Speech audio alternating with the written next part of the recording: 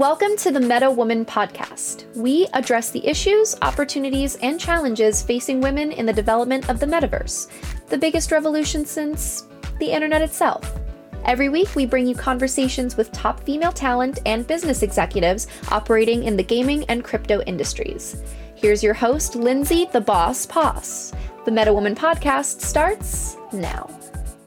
Hello, and welcome to the Meta Woman podcast, part of the Holodeck Media Podcast Network. I'm your host, Lindsay the Boss Poss, and from struggle to success, we're covering it all. To our returning listeners, thank you so much for supporting the show. Thank you for listening week after week. Thank you for all the feedback you send in. I love getting it. And for the new listeners, welcome. I hope you enjoy, and I hope you'll come back next week.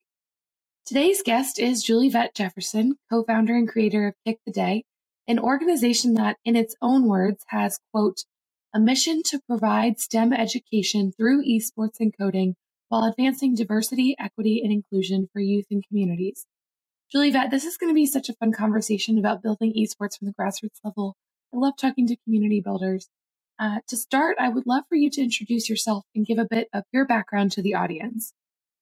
Awesome. Thank you so much for having me, Lindsay. Again, I'm Julie Vett Jefferson. I have a background in marketing and advertising, and then I discovered my passion for fitness and wellness, and kind of fast forward through all of our journey, bringing us to a family of 4 boys and a husband who all love gaming, and us trying to figure out how do we kind of put intention behind their gaming. So as a mom that does research, like probably too much, we discovered this world of esports that we did not know existed. Even as my husband, as an avid gamer since he was so young, didn't know about this world of esports. Then we came to COVID and we said, hey, let's do something fun and safe because our kids were not going to have gym class or socialize during recess. So we did a program in our neighborhood called Fit and Play, where we brought kids together to exercise and play games together. And that was such a hit in our community. Kids loved it. Parents loved it. And that's kind of how it all got started. My passion and love for wellness and my husband and kids' love for gaming. And we created Kick the Day. You definitely got into a lot of your origin story there, but you had told me a great story about how you started in your driveway, I believe, with neighborhood kids and how it's grown up. So can you just give me a little more detail about how this has grown and evolved and changed over the pandemic and what the programs that you actually have now are? Absolutely. So Fit and Play did start in our driveway. When we came up with the idea and the structure, we just put out flyers in our neighborhood, and parents would sign up their kids either for every day or whatever days their child was available. And so we brought out a big TV that someone was going to throw away. And so we repurposed the TV, put it in our garage, put up a switch. And so we had kids doing exercise for about 45 minutes. And surprisingly, sometimes they wanted to do it longer. We would run up and down the driveway. We do simple things like jumping jacks and push-ups. I had resistance bands, and we really allowed the kids opportunities to take leadership. So we would pick someone to say, okay, what exercises should we do next? And they really, really enjoyed that opportunity to take leadership with their peers. And then the gaming usually went longer than we had intended, but everyone just had such a great time. And of course, they were not having socialization with their friends. So this was yes, other people other than my parents or my siblings. And one thing that was super special that gave us the desire to keep moving forward with it and figuring out how to grow this was that in this space, these kids lived in the same neighborhood, but many of them were not friends, right? They didn't play together. And then the other thing, we knew that even if they went to the same school, they probably were not in the same friend circles. We had the very popular kids. We had the athletes. We had the very shy, reserved kids. But in this space, it was so beautiful to see a natural just clicking of everybody. Everyone got along. No one was left out. We didn't have to, sometimes I think with kids, you kind of try to push like to get them to like mingle. But in this space, it was just totally natural. We just provided the space and the day and time. And then the kids really took it over from there. It was just so natural and so beautiful. And so by seeing that dynamic, we were like, how do we grow from here? Like, where do we take this from here, from our driveway? We had no idea. It was just an idea to get kids moving and socializing. And but I was wondering, I'm like, no, she's not still in the driveway. Like, where did we go? No, we're not in the driveway anymore. Even though I'm thinking maybe this summer we should do like a pop-up thing in our driveway now that we live somewhere new. So from there, just in conversation with someone, who is the director of a school here in Plymouth Meeting, Pennsylvania. I told her about our Fit and Play program and all that it encompasses, and she absolutely loved it and said, "Can you bring something like this to our school?" And in the midst of that, we were still digging into this esports space. We were still very unfamiliar, and we started to get our kids signed up for competitions. And our kids won a few small prizes, and it just was like, wow, there's something bigger here than just sitting in front of a screen and sitting on your butt all day, which that was my perspective. I'm like, hey, kids, you got to get up. You got to do something. Like, what's the point here, right?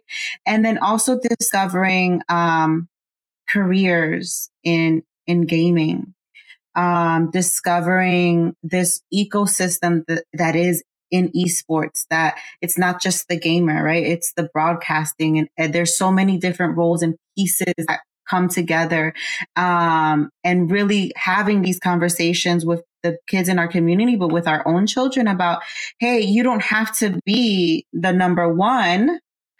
And you also probably have other passions than playing the games. So how can we develop that and mesh that all together? So we developed a program called Gaming with Intention.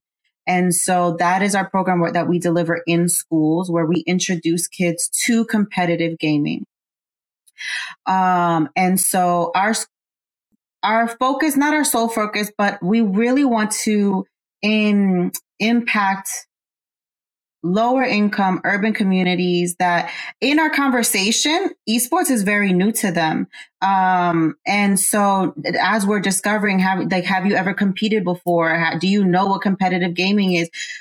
Even the word esports is a foreign word to many of the youth that we've been talking to. So really just kind of like esports 101, like introducing them to tournaments and how that works, introducing them to sitting down and playing a game and understanding the skill behind the game, and how do we get better?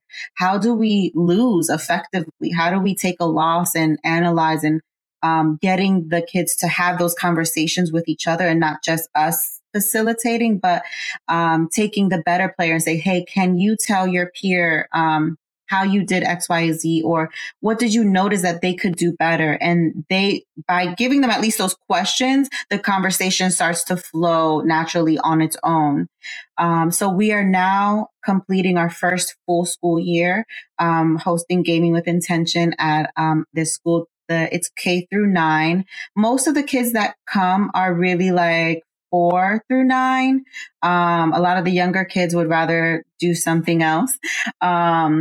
And so this is very different because we are integrated in their school day. So we are the last like half an hour of the school day. And so what is special about this is they've earned their time. So they've had to have good behavior and participate in class. And so there's many activities besides Gaming with Intention at this school that they can choose from. And so we are just one of many activities they can choose. And so the structure has been seasons are just 2 weeks. And so they have 1 week of training and then 1 week where they're competing. And then every winner throughout the school year will then compete in one final championship tournament at the end of the school year for a trophy and some other goodies to just take home and say, I'm the champion of this particular game. So that's kind of how it's all unfolded. And then as we're growing, This summer, we are partnering with Amateur Esports Association to host 3 one-week camps, which would focus on esports and broadcasting and all of the different pieces that come together with that, as well as figuring out what pieces we need to launch Fit and Code, which would essentially be very similar to Fit and Play, just adding some code, learning coding in there. And our hope is that it's specific to game design. How do you code and design your own game while integrating the fitness piece? That's so cool. What has the response been like from schools and from administrators? I know you had one reach out and say, hey, come here, come help us, or come do a program. But have you encountered, since that one person, have you encountered more people reaching out and wanting to learn? Have you encountered resistance from folks who may be more on the we're not sure about gaming yet side of things? Like, what are schools in your area? And you are, and I would love for you to talk about this because you're outside of Philadelphia. But what is going on in your area with, middle, particularly I would assume middle and high schools, like you said, that 4 through 9 kind of, or 4 through 12 kind of region. But how are schools responding to you and trying to get more esports worked into the school day? So we've been in quite a few conversations. A lot of schools, budget is such a big piece of this, right? Being able to provide the equipment necessary for the kids to play. So that's a big topic of conversation of we're interested, but how do we make it happen? So we've been kind of brainstorming ideas on how the schools could possibly fundraise to purchase the equipment that they need. We are ourselves fundraising and trying to figure out donations for our summer camp. So at least when the kids come for the summer camp, they don't have to worry about the equipment. We can already provide it. Some schools understand that they'll have some gamers on staff, and that's an easy conversation when at least one person can know a little bit about this world and then give it back in a form where the administrators can be like, okay, we get it. And then there are some schools that they're like, we're just going to play video games. And then there's, just pushback at understanding what is the value. And really pitching the value. It's not just about the video game. It's about the teamwork. It's about how we can get these kids to learn about sportsmanship. And that is the key part, right? Like, I think us and many organizations in this esports space is, as with any organized sport, they all have similar values. Right? They may be played differently, but we all have similar values and why we want kids to be part of a team and part of an organized sport and having someone to coach and mentor them. And so with us, we are really pushing the other piece because this would be an organized sport where they're not moving their bodies. And so really integrating that wellness piece to keep the whole body, ready to play at their best. So it's a little bit of both. To your question of, we have some schools that are like, we don't want video games in our school. They can do that at home on their free time. And other schools who are very much open to it and just figuring out how do we make it happen in terms of expenses. Gotcha. Yeah, and that is always, you are a nonprofit working with schools. And so there's a lot of financial difficulties that come with that. Yes. I think as many people know and understand. I do want to talk specifically, and we've gotten into this for sure. I want to talk specifically about the community you're in and what it's like to actually build. Hi. Hello. Hello. That is our youngest. For those that aren't watching the video, we just got a great cameo. From one of Julie Peck's sons. Hello. That was great. That made my day. But I do want to talk specifically about the community you're in. There has been definitely a push. And when we talk about fundraising, we talk a lot about like nationwide programs. And some of them have been successful. Some of them have not. We saw Playverse. We saw what happened with Playverse. And there's, to me, especially where we're at right now, esports really took off maybe like 5 years ago. So it's such a nascent industry and just it's hard to make everyone happy when you're trying to build a national view. Yeah. So can you talk about how you're able to build something from the grassroots level and how you're able to work with your community to identify kind of the needs and the areas that were met? I think you use your own kids as a template, which is always a good place to start because I'm sure you know them very well. Yes. But how were you able to, I don't know, look around and see what kids needed and see what parents wanted and see what administrators wanted? And how do you feel about taking that approach versus trying to kind of create a package and then give it to a community? I think really the insight is first being a parent. I'm not sure that I would have like that to be tuned into those kind of things had I not been a parent. I'm not sure. I also worked in educational staffing for 5 years. So talking to administrators about their staffing needs is directly correlated to the needs of their students. And, having to put on the hat of the type of teachers that I need to hire because this is what they need to accomplish. All of those kind of pieces put together is like, we believe that this is kind of the road because we could just solely be like a community-based organization, not ever talk to the schools. But if we can touch students like where they are all the time, and I think there is something special in this school year, we've seen the students seeing their teachers and seeing that their school is invested in something that they're interested in. That is would otherwise be like just casual free time, right? Like there was something that happened there. And, having the staff part of the program being, kind of like our co-coaches and facilitating and being able to play with their teachers and have this fun time. I think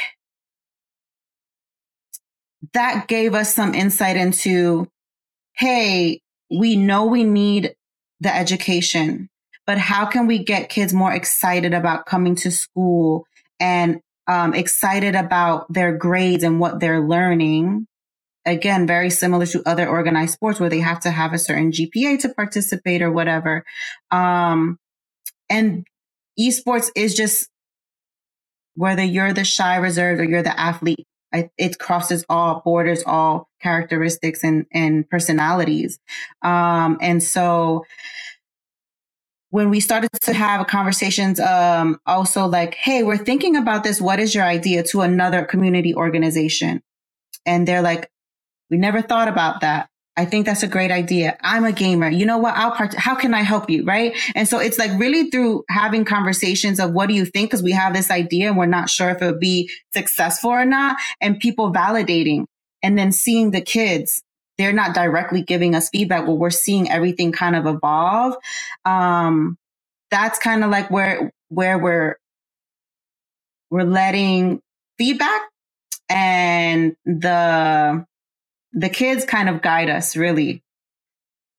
Yeah, well, I just think that that's, I bring this up because I really like talking about esports and education. And I think that there's a lot happening in college, like a ton happening in college. Ton. And then there's a lot of companies that have kind of tried in the middle and high school scene, but it's obviously extremely hard to monetize. So if you're trying to build a company that's taking on investors and doing all this stuff, it can be really tricky. And a lot of these companies also try to come up with nationwide programs. And I think your experience as an educational staffer and then having kids of your own makes it so that you can be really successful within your community and like add that value in a way that a prepackaged program might have difficulty doing that. So I think that's definitely that's a different approach than a lot of people have taken.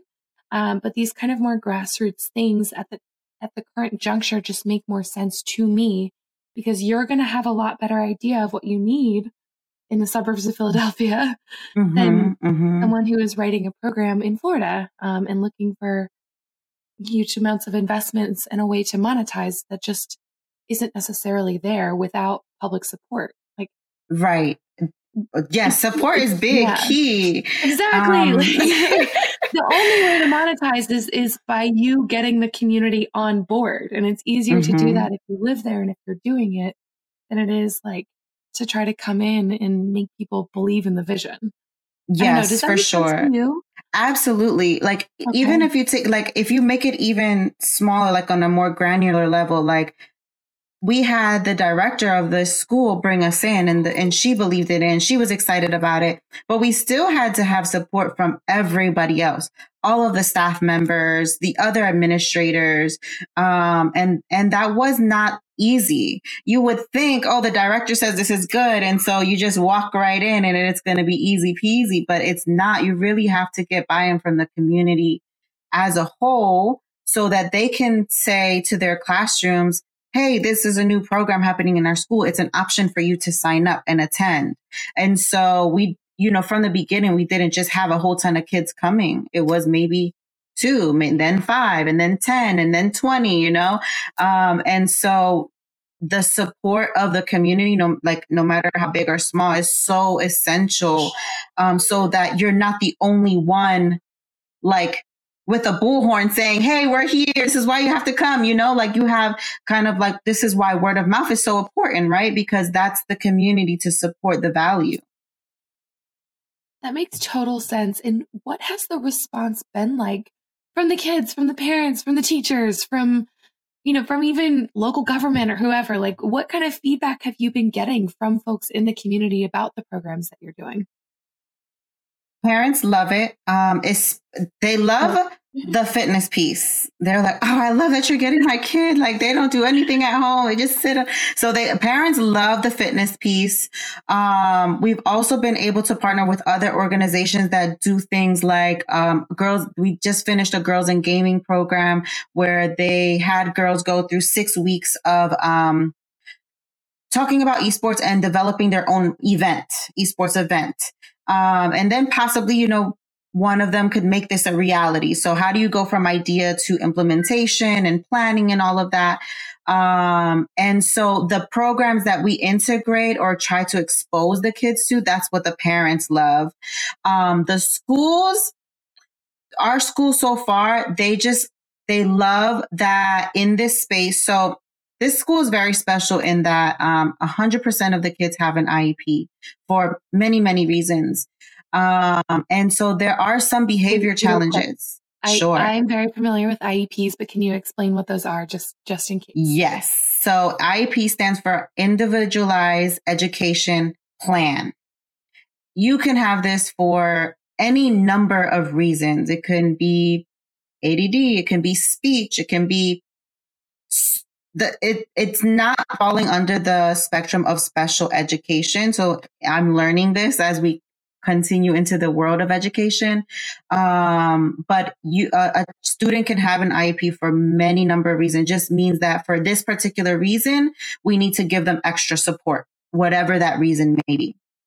And for many of these students, it is a behavior, like whatever their situation is, it does translate into behavior challenges.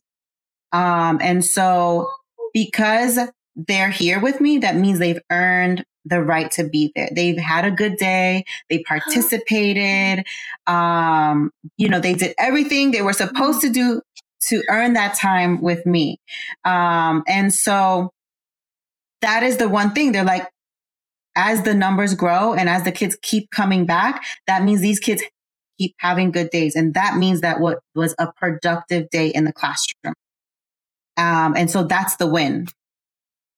When you said that earlier, not knowing the full picture, because even any kid earning and being on good behavior and having a good day is really important for sure. But knowing the full picture and knowing the type of school you're in, it's definitely like an extra incentive, which is really cool. Absolutely. That you're able to bring that in. As someone who is in the nonprofit / education side, what kind of support systems do you wish were in place? I don't like that can take on a whole bunch of meanings, right? So Mm-hmm, support mm-hmm. from the gaming industry, support from local government, support from local businesses, support from parents, support from the schools. Like, what do you wish there was for you to make this transition into the education portion a little bit smoother?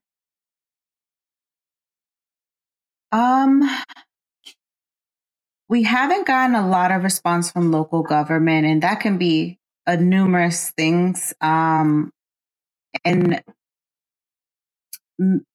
so local government support would be amazing, right? Because if we had local government saying to schools or communities, this is good for XYZ, right? And we have case studies all over our country that are showing this is good for various reasons. It's just a matter of getting everyone else to see and agree. I think if we put education at the state level, right? Like for us, it would be the Pennsylvania Department of Education. If we had support and buy-in from them in the value of esports, the trickle down will be easier, right? We're trying to go from the bottom up. It's a lot easier when it comes from the top down. And so just at the state level, it would be nice to see our state, see the value in it, because gaming is not going away. The children's interests, or people in general interest in gaming isn't going away. And so, but everything is like, how do we monetize? And I want there to be a balance. It's like, how do we get state support, but also not a whole bunch of companies like rushing into like, how do we, state Or support means, yeah, like like there's sometimes rules attached to funds. It can make it harder. Yes, like that part of it, the money part of it is like, I think the tricky part. And when you think bigger, it's the money is necessary, right? Because you need to invest to grow. We need money for the schools to have these programs. But what does that look like? And it's just like you said, not the red tape or like companies flooding in just to figure out like how much money they could make now that the state is supporting it. That's interesting because I hadn't thought about that second piece. And I do think that, when it comes to when we're talking about earlier, kind of national versus local programs, like, you're right. You don't want a whole bunch of people to come in and try to make a grandiose national program that they can, or even a state, spread all over Pennsylvania and then try to monetize off of. So that makes total sense. Speaking of this, do you see yourself kind of staying in the nexus of gaming and education and staying in schools? Do you think that it'll get to a point where maybe you're less interested in working in schools and you kind of want to create your own space or have your own programs? I know you've previously worked as an education staffer, so I'm not sure if that plays into it, but like, has this, and given that you all started 2020-ish, right? Mm-hmm. So you're still in definitely in growth phases here.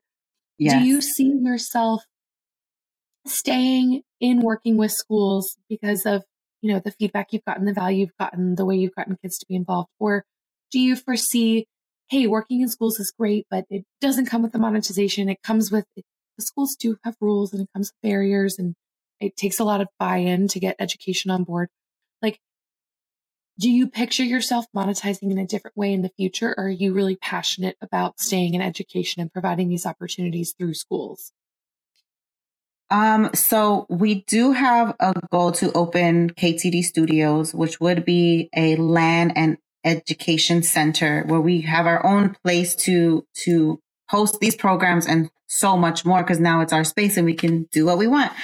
But outside of schools, we've thought about partnering with like Boys and Girls Clubs, YMCAs, local rec centers, other nonprofit organizations. For instance, we'll be partnering with Cancer Who. They are a cancer support nonprofit. So they support cancer patients as well as family members who are experiencing that journey with whoever is diagnosed. And so they are the first and only Black-owned cancer support center in the country. And so we're partnering with them to host our camp. So they're allowing us to host our camp in their beautiful space in Philadelphia. And so other organizations that have this pulse on the community and kids that see the value in what esports can bring. And not just esports, not just the competitive part. We have the kids who are not interested in competing, which is great. And that's where Fit and Play comes into play, or Fit and Co would be. It's not just about the competing, but merging your passion and your interests, and also finding other people with similar interests and creating friendships and connections. Gotcha. So you're open to kind of doing broader community stuff and not just education, right? No, this is just kind of like our beginning, right? Right. Like, Absolutely. Mm-hmm. Yeah. I wondered. I think that there's certainly room for both. And especially since you are focused on community development and what that looks like. I think it's good not to limit yourself, for sure. Yeah, absolutely. Yeah. And I want to kind of pivot a little bit. We've talked a lot about Kick the Day, which I think everyone should check out. I want to talk about your experience as, as a mom, as someone who's been in the game industry, as someone who's learning more, and kind of the direction that we're heading in the games industry in general. So big picture stuff here. So now we're kind of moving into the metaverse. We're moving into virtual experiences. This is something I like to talk a lot about on the show. I'm definitely one of those people who still believes in real world experiences and believes in that balance for sure. But as tech gets better and as we all start to do more and more things online, I want to hear about your perspective from working with kids in real life and what you're thinking about in terms of balancing virtual and real, specifically since you started during a pandemic when everyone was in virtual schooling and intentionally built a very safe real world experience. Yeah. So how are you thinking about kind of this hybrid? How are you thinking about getting kids excited about new tech, but still interacting in the real world and giving those skills? Like what are you doing to prepare for that, to think about that, to teach your kids about it? As we started to go back into the world and now we can be around other people, what I love that has happened is the virtual didn't just go away, right? We didn't just say, okay, we don't need Zoom and Google Meet anymore, and we're back to what it used to be. No, what we've created is this hybrid world where we can do both. And so also kids are funny, and maybe all humans are, where like, when they have to do something, they no longer want to do it. So virtual seemed great, right? Like, talking to your friends over FaceTime or whatever, that was fun when it was a choice. But now you're saying, I have to be on virtual, I have to be on the Zoom call or whatever. There's some pushback, but also I think everyone kind of realized the value of being in person. So now there is a desire amongst adults and children to want to be in person because there was a point where we could not. And so everyone is also craving this in-person experience now. However, with virtual, and we know this for so long now, but I think it's more prevalent now that you can meet and connect with people anywhere in the world in this virtual space. And that is a beautiful, beautiful thing. In our, like, for instance, Girls in Gaming program that was hosted by another nonprofit, there were kids in different school districts and nowhere near each other, like Philadelphia and Lancaster, right? They're nowhere near each other. So they got to meet other girls that they otherwise would not have met, and got to hear their perspectives and their ideas. So the virtual world has so much value, but also in-person experience. There's something to be said. If you and I were in the same room, it would just be different. I can't describe it. There's just something different about physically being present with someone. And if we can just take the value from both of those experiences and create balance, I think that's the direction that we're going, whether we want to or not.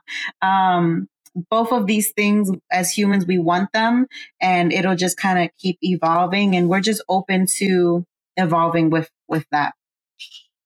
That makes sense to me. And I know that you are big on wellness and fitness is something that we've talked about.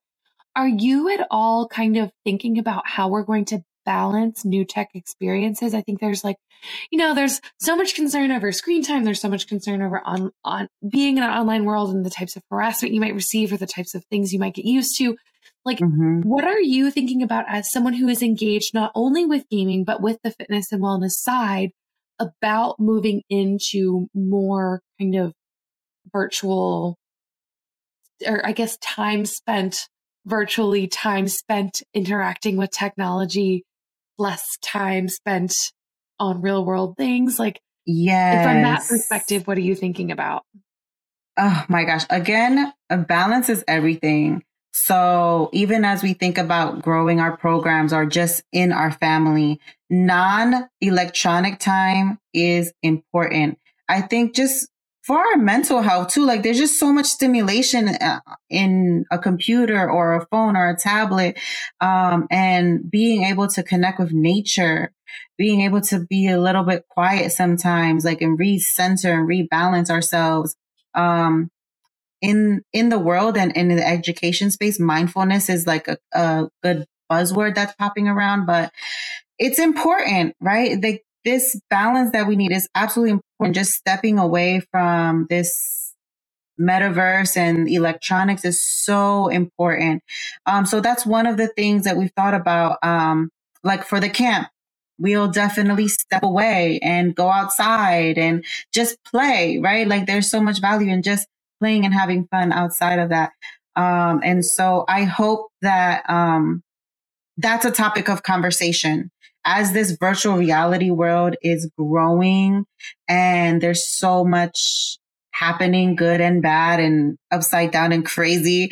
I hope that the conversation around balancing and getting out of the virtual and into the real world is a topic of conversation. And it's really hard for industries and companies to say, hey, we have this amazing product or this amazing game or whatever, but make sure you take a break. Right. Yeah. When they're trying to get every ounce of your time, which is also understandable because when you have something you love and you believe in, you want people to use it. I do want to end with kind of a fun question. And this is something that I've asked folks in the education space before, but what are the kids actually playing these days? What do your students love to play? Yes. So, let's see. Madden and 2K are a big one at our school. Smash is everyone loves Smash. Another Brawlhalla is a big one. Brawlhalla is a great surprise. That's a little, Madden and 2K we all know about, but Brawlhalla is a smaller. It is a smaller. I actually have a student who participates in the Brawlhalla tournaments. So the game. Yes, so he loves them. And because Smash and Brawlhalla are very similar, Smash is Nintendo. Everyone knows Nintendo. Everyone knows those characters. So sometimes, if a student for whatever reason feels like Smash is a hard game, maybe they've seen other people play it and they're very, very good and intimidated by it. I'll introduce them to Brawlhalla. And because it's not, everyone doesn't know Brawlhalla, it's the intimidation is a little down. And when they get confident, I say, look, now you can do this because it's very similar gameplay, very similar concept of a game.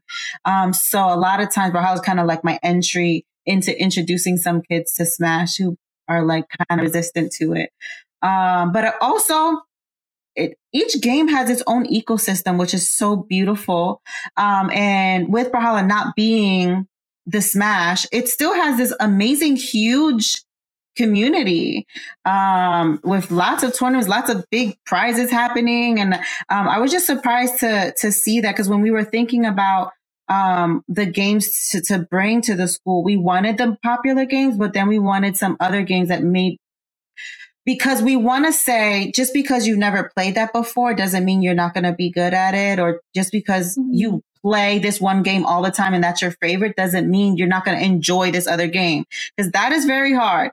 Some kids are just I'm a Madden player and that's what I play and I don't play anything else. Or another thing is I'm a Madden player on PlayStation or a Madden player on Xbox, and that's what I play. I'm not playing on anything else. I'm not playing another game. And we're like, wait a minute. These are full of opinions. Let's open the possibilities of maybe this still can be fun, and you'd be surprised that you'd be good at it. And one thing was super fun. The school had a professional development day. And so we were able to come in to be, it was supposed to be just for fun, not like sit down and do training. It was a fun self-care professional development day. And so we had all of the games set up, and the teachers were set up where I think it was like every 5 minutes they had to switch chairs. And so they would start the game wherever the last person picked up. Oh, that's so fun. Did this intentionally because we knew if we gave them the choice, they were just going to go to the thing they were used to. Mm-hmm. And so by doing that, they discovered, oh, this is actually fun. I would have never chose to play it on my own. And I actually speed dating. Yeah. Yes, pretty much. Yes. That's so great. And they loved it. The teachers absolutely loved it. And so that started the conversation of why some of the games we've chosen to introduce the kids to something that they normally wouldn't choose because it's not the popular game or it's not what they're used to or what their brother or cousins are doing. And so that has been really fun. So in the summer, like for instance, Bomberman was one of the big fun games that the kids really love. It's not a big game, but it's fun. It's simple. And at first they were like, oh, we've never heard of this game. Like, that's going to be corny. And then they loved it. They absolutely loved it and had such a great time. Oh, my goodness. Well, that's so fun. I love that. I love game speed dating. That's awesome. I think that, you know what? You gave me an idea. I'm going to have to put together a program, game speed dating for grownups or something. Yes. So fun. That's great. Well, I want to quickly summarize some of the things that we've touched on before we get into our last little segment here. Okay. We began with a whole discussion on Kick the Day, what you all are doing, how it started naturally with posters in the neighborhood and a repurposed TV in the driveway. And from there, you were able to build an environment where kids who wouldn't normally interact started interacting, took it from the driveway to a school, and started developing gaming with intention to introduce competitive gaming in the esports ecosystem to all kinds of different kids. You look to teach broader skills from coding to the competitive scene, event planning, sportsmanship, being part of a team, fitness, wellness, and so much more. So it's not just gaming. Not that there's anything wrong with that either. No, but it's bringing gaming into the classroom to teach other things in a really fun way. Your experience as an educational staffer helped. You were able to learn about what schools needed, what kids wanted, and get communities, key stakeholders on board. And at a granular level, you needed full support from the school staff to actually make this happen. So it wasn't just getting a director on, it was making sure that the teachers and everyone was also excited about the program. Absolutely. We talked about different support systems that could be in place. We talked about how having local government support would make implementing programs easier, and supporting games as a part of education will be really helpful, but also that it can go too far and you don't want to create a situation where you have businesses flooding in trying to monetize a state contract or any of the red tape that might potentially come with state money. So it's this balance of getting people on board and getting them to support, but also allowing the freedom and flexibility that you have now to win over stakeholders naturally and get a community what it actually needs. We ended with a discussion on kind of virtual worlds and how the hybrid between virtual and real life is really important. There's something about being physically present with someone that is just special and different, but the virtual element also allows people to connect where they may not have been able to actually connect due to physical distance. So having that balance is really great. And at your camps this summer, you will still be taking time to get outside, be in nature, practice mindfulness, all of that in between sessions of gaming. And we ended with what the kids are playing, which I'm not going to get into, but because you gave several good answers. But I do want to note that I think everyone should try game speed dating because that's a brilliant idea. So the last segment I like to do, and this is something that I ask of everyone who comes on the show, and I know you've listened, so I'm sure you know what it is, but this is the moment of reflection. So I want to ask you, what is one thing you would like to tell your younger self about getting into the gaming industry and being successful? So prior to meeting my husband, I was not a gamer. My brother was, and I had other people around me, and I'm like, I got better things to do around here. And as my husband and our relationship grew and we built a family, conversations around gaming and why it's important to my husband, and realizing what happens, like for my husband, the nostalgia, right? And so I think just being more open. I wish that my mind was more open to the gaming space much more earlier. And I think my mind didn't completely become open until I was introduced to this esports world, where I could see my kids earning a scholarship, or I could now see the career opportunities and see like all that encompass this gaming space, and not just the actual gaming part of it. And so it wasn't until that time that I discovered esports and the careers and all of the opportunities that I said, yes, I love this space. I want to be part of this space. I may not be the gamer, but I love this space and I love what's in this space. And naturally, because my kids are interested, I just want to be here so that I can help them grow and evolve here. But I do tell my younger self to just be more open-minded. Totally with you on that. Listeners definitely know that I am not great at putting myself out there and actually trying games, but I love this industry so much. I'm here because I genuinely like it. I like reading about it. I love meeting folks like you who are doing stuff in it. So fun, so cool. So I'm completely with you on that page. Julievette, thank you so much for coming on. Where can people find you, follow you? Where can people follow Kick the Day, see what you all are up to, get involved in the summer camps? Where can they find all that info? Yes. So on Instagram, we are Kick the Day Kids.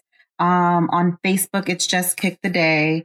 And then you can find me on LinkedIn. I think I'm the only Julievette Jefferson there. Yes. We talked about that because we love unique names. Yes. So, thank you so much. Thank you. So those 3 places, I'm open. DM me, message me. I'm open to people's suggestions and ideas too, as well. Just so wonderful. For all the listeners out there, be sure to leave those 5-star ratings and reviews. Check out other Holodeck Media podcasts, including Meta Business and Business of Esports. I'm on Twitter, Instagram, and LinkedIn at Lindsay Poss. You can catch me Wednesday nights on the Business of Esports Live After Show, and you catch this podcast in your feed every week. We'll see you next week. Thanks for joining us here on Meta Woman. Make sure to subscribe to this podcast everywhere you get your podcasts, leave a 5-star review, and tell your friends, family, and colleagues all about us. Also, make sure to follow Meta TV on all socials to get more of the best metaverse content anywhere. Tune in every week for another episode of Meta Woman.